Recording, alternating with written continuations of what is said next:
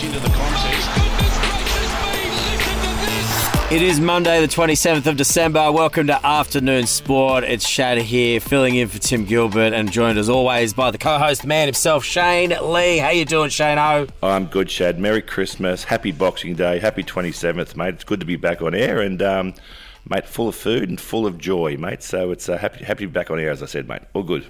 Mate, it's good. And you're down in Melbourne at the moment. I am, mate. I was supposed to be going to the cricket yesterday, but the guy I was going with cited having been a close contact of COVID, mate. So those plans went to the proverbial and ended up watching it in a pub in South Yarra, mate. So it was good. It was a good day anyway. Oh, well, you got the experience like the rest of us, mate. Okay, you got Exactly. to live it like the everyday man. It is nice in the corporate box, I must say, but the botanical in South Yarra was also very good. Well, we have a charity auction running at the moment. For those who want to get on board, the Cooper Rice Braiding Foundation. Amazing things you can get on the auction as well. A signed Wallabies jersey is up there at the moment. You can find out more info afternoonsport.com/auction, of course. Today on the show, we will be talking the Ashes in just a moment. Tennis, NBA, and COVID ruining sports around the world.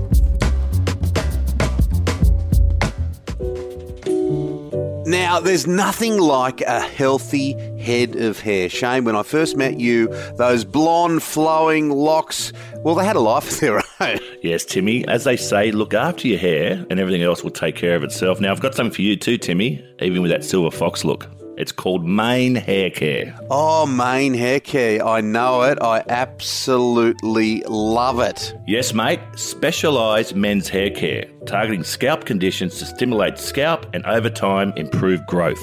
Oh, it's a fantastic product. It really is. I also note that it's all Australian, fully organic ingredients, Shane. Yep, not only will you look good, but the scent is just wonderful. Mane Hair Care. I'm going to get it on today. And that's spelled M-A-N-E, manehaircare.com. All right, let's kick things off with a horrible kickoff to the Boxing Day test for England. Let's just go through a little bit of it, Shane. Why don't we start with the 50th duck of 2021? What is going on, mate? Hamid, the opening batsman for England, recorded the 50th duck of 2021, as you said, and yeah, look, the England cricket team haven't found a decent opener since Andrew Strauss retired 9 years ago and Alastair Cook also retired. So they are really struggling, mate. England all out for 185 and Australia in reply 1 for 61. Look, we won the toss and decided to bowl, and that was pretty much the end of the Ashes, I thought, straight away. Root once again throwing his wicket away for 50. Bairstow coming in, scoring 35. But Pat Cummins was brilliant with the new ball. Lyon sort of mopped him up at the end with 3 for 36. Boland even got his first test wicket, and wickets all around. Stark good, Green good. Aussies on top, mate, going into day 2 today, and Harris hanging in 20 not out, so he's probably batting for his test career today, mate, so that'll be good to watch. Ah, man, it was kind of crazy watching it at the pub. It was like you looked away for a second and then another wicket would fall. Like, it was just... Yeah, every time you went to the bar to get a beer, you come back and England lost 2 more wickets. I mean, and I'm drinking pots down here as well. And like how good's Cummins going? Like, the captain leading by example was pretty crazy yesterday. Yeah, look, it was good to see him take the new ball and lead from the front. He's obviously, we all know he missed the last test match due to COVID close contact in Adelaide, but look, he's just doing everything right. The team's confident. The looks on the faces of the England cricket team, they don't want to be here. There's infighting going on now between Root saying, the bowlers they bowled too short last innings. Well, then all of a sudden Anderson's turned around and said, well, that's the flattest wicket we've ever batted on, and we couldn't make 200. So they're starting to fight. It's good to see. Oh, mate, it's going to be pretty bad. And we should also mention English cricket lost one of the greats just over the weekend as well. Yeah, Ray Illingworth, the former England captain, passed away aged 89. He led England to a 2-0 victory here in Australia in the 70-71 series. He played 61 tests, a much-loved captain from Yorkshire in England. Ray Illingworth, so condolences to his family. And with the test going so well, Shadow, Justin Langer's coaching future a bit uncertain at the moment with Cricket Australia. Yeah, well, we all know that the sort of issues Justin was having with the senior players in particular prior to this summer's kicking off. Langer's has obviously seen the opportunity now after winning the 2020 World Cup and being 2-0 up. He's trying to renegotiate an extension of his contract right now, and good on him. He's in a very, very strong position right now. But CEO Nick Hockley is saying, I'm going to wait till the end of the summer before I guarantee you anything, Justin, because there were serious issues leading in to this summer, as we said. Part of that leadership group that confronted Langer was Cummins, the current captain. So I think he's going to have a big say on whether Justin continues or not. So interesting times there. Yeah, right. And before we move on, Boxing Day, not just about the cricket, the Sydney to Hobart in full swing. It is, mate. And we mentioned, I think, last week that after last year, Sydney to Hobart not going ahead, they finally got this one away. All the sailors didn't celebrate during Christmas to guarantee that there'd be no COVID spread.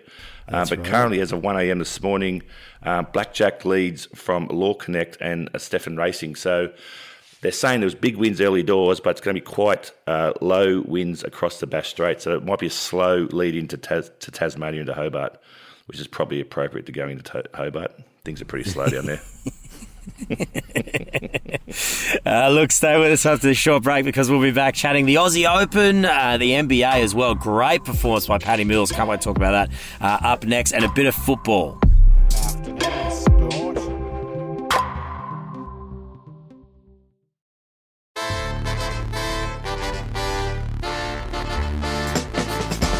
All right, let's go across to the NBA. Lots to talk about with the NBA. The Christmas period, huge for basketball in the US, and the Aussies were in fine form, Shano.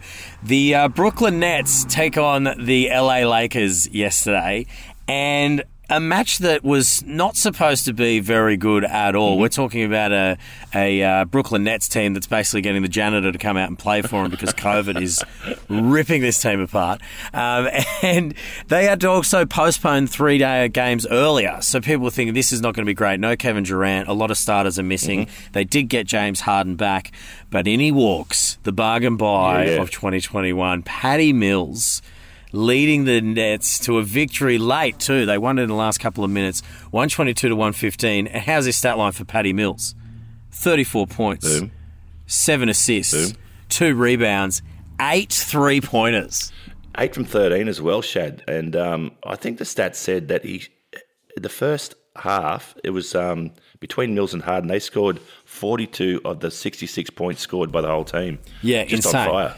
Insane. James Harden getting a triple-double as well, a 10-10-36. Like, insane play by these guys, especially the Nets being able to do this with hardly any players is ridiculous. And let's not take any away from the Lakers as well that played pretty well. LeBron James, I mean, this guy's long career is breaking records. He's now surpassed Kobe Bryant as the most points scorer for Christmas Day fixtures in the NBA. But, I mean, you're going to do that when you're going to keep playing until you're 55. Big time. It must be a good feeling for Patty Mills. You know, he was the key player for our bronze medal in the Olympics and really led our basketball team. But he's leading an NBA team now, which is amazing. Yeah, crazy. I think this has got to be... You'd be hard-pressed to find, I reckon, an Aussie playing an American sport that's had a year like he has had so far. Yep. It's got to be one of the greats. And let's talk at some of the other Aussies over in the NBA. The Jazz got a win with Joe Ingles, who showed a bit of fire, getting into a bit of a dust-up with one of Minnesota's players. Yeah, with Jake Layman, mate. So an interesting exchange there. And then Josh Giddey, mate, he continues his form. But who's this new punk, Jock Landale? Yeah, it's a new one out of here. We're starting to take over the NBA, mate. I think that's what's going on at the moment. Because the guys we're talking about, in terms of Patty Mills, he's a little man. He's a little guy that runs around the court. But we've got a new Aussie big man on the game. Played the best short NBA career to date for the San Antonio Spurs. Wow. And so how tall is this fella? Do you know off the top of your head? Or I don't know off the top of my head, mate, but I don't think I'll be able to see the top of his head. I think that's how tall he's got. Mate, but so we're mentioning 4 guys there, just the games on over Christmas, and the Aussies are dominating in the NBA, which is really, really good to see, mate. And it's unheard of. I think it's only going to be good things for the NBL as well. I mean, starting to try and prove itself as a place to get started with your NBA career, which is exciting stuff. If you think about what's going to happen here with more and more of the games, also go to Taipans. Cairns Taipans are the best. Moving on from NBA, let's go. Summer of tennis is on its way. Novak Djokovic is probably the biggest name that people are talking about in the lead up to the Aussie Open, but this guy's already pulled out of one of the bigger tournaments. Yeah, he's pulled out of the Sydney ATP Cup, and once again, he's not revealing anything. It's been a total backflip by Tennis Australia and Craig Tilley saying that now, as we mentioned, he's not going to look into whether he's even asking for an exemption on those things. But yeah, Novak, he is training over in Belgrave. But generally what players would do, that they'd land in either Sydney or Melbourne and play, or even Perth or Adelaide, play the lead-up tournament. Novak's not going to do this, so whether he just flies straight in and tries to play based on that exemptions will be, we'll have to wait and see. The backflip is the best example. There's no way they're not going to bend over backwards to try and get him to play. No way. And he's just such a big name. And I think all this negative thing too, people want to go there and actually boo him as well. So it will bring some good atmosphere towards the tournament itself. Well, COVID's already starting to take a hit as well to the ATP and for the Aussie Open potentially, because Shapovalov already tested positive to COVID since arriving in Australia. Yeah, the Canadian left-hander, the superstar, is tested positive landing in Melbourne. So he's got, I think, 2 weeks to get that right, but it's going to really hamper his preparation and how he goes about things. I mentioned last week, I think this guy's a potential major winner down the track, but it might be a bit tough now with the restrictions put on him due to COVID. Yeah, no, for sure. And look, we'll move over to the World Game soccer and keep on the COVID thing here, because a lot of the EPL matches experiencing what a lot of American sporters are doing the last couple of weeks. A few matches have been called off due to COVID. Yep. The big difference between the English Premier League and, say, the NBA in America, and the NBA are just pushing forward, as you mentioned, the Janitors getting a game over there. The English Premier League, they've been decimated with COVID, and games have been called off left, right and centre. So it's a big one. And imagine the TV rights and what this is costing people.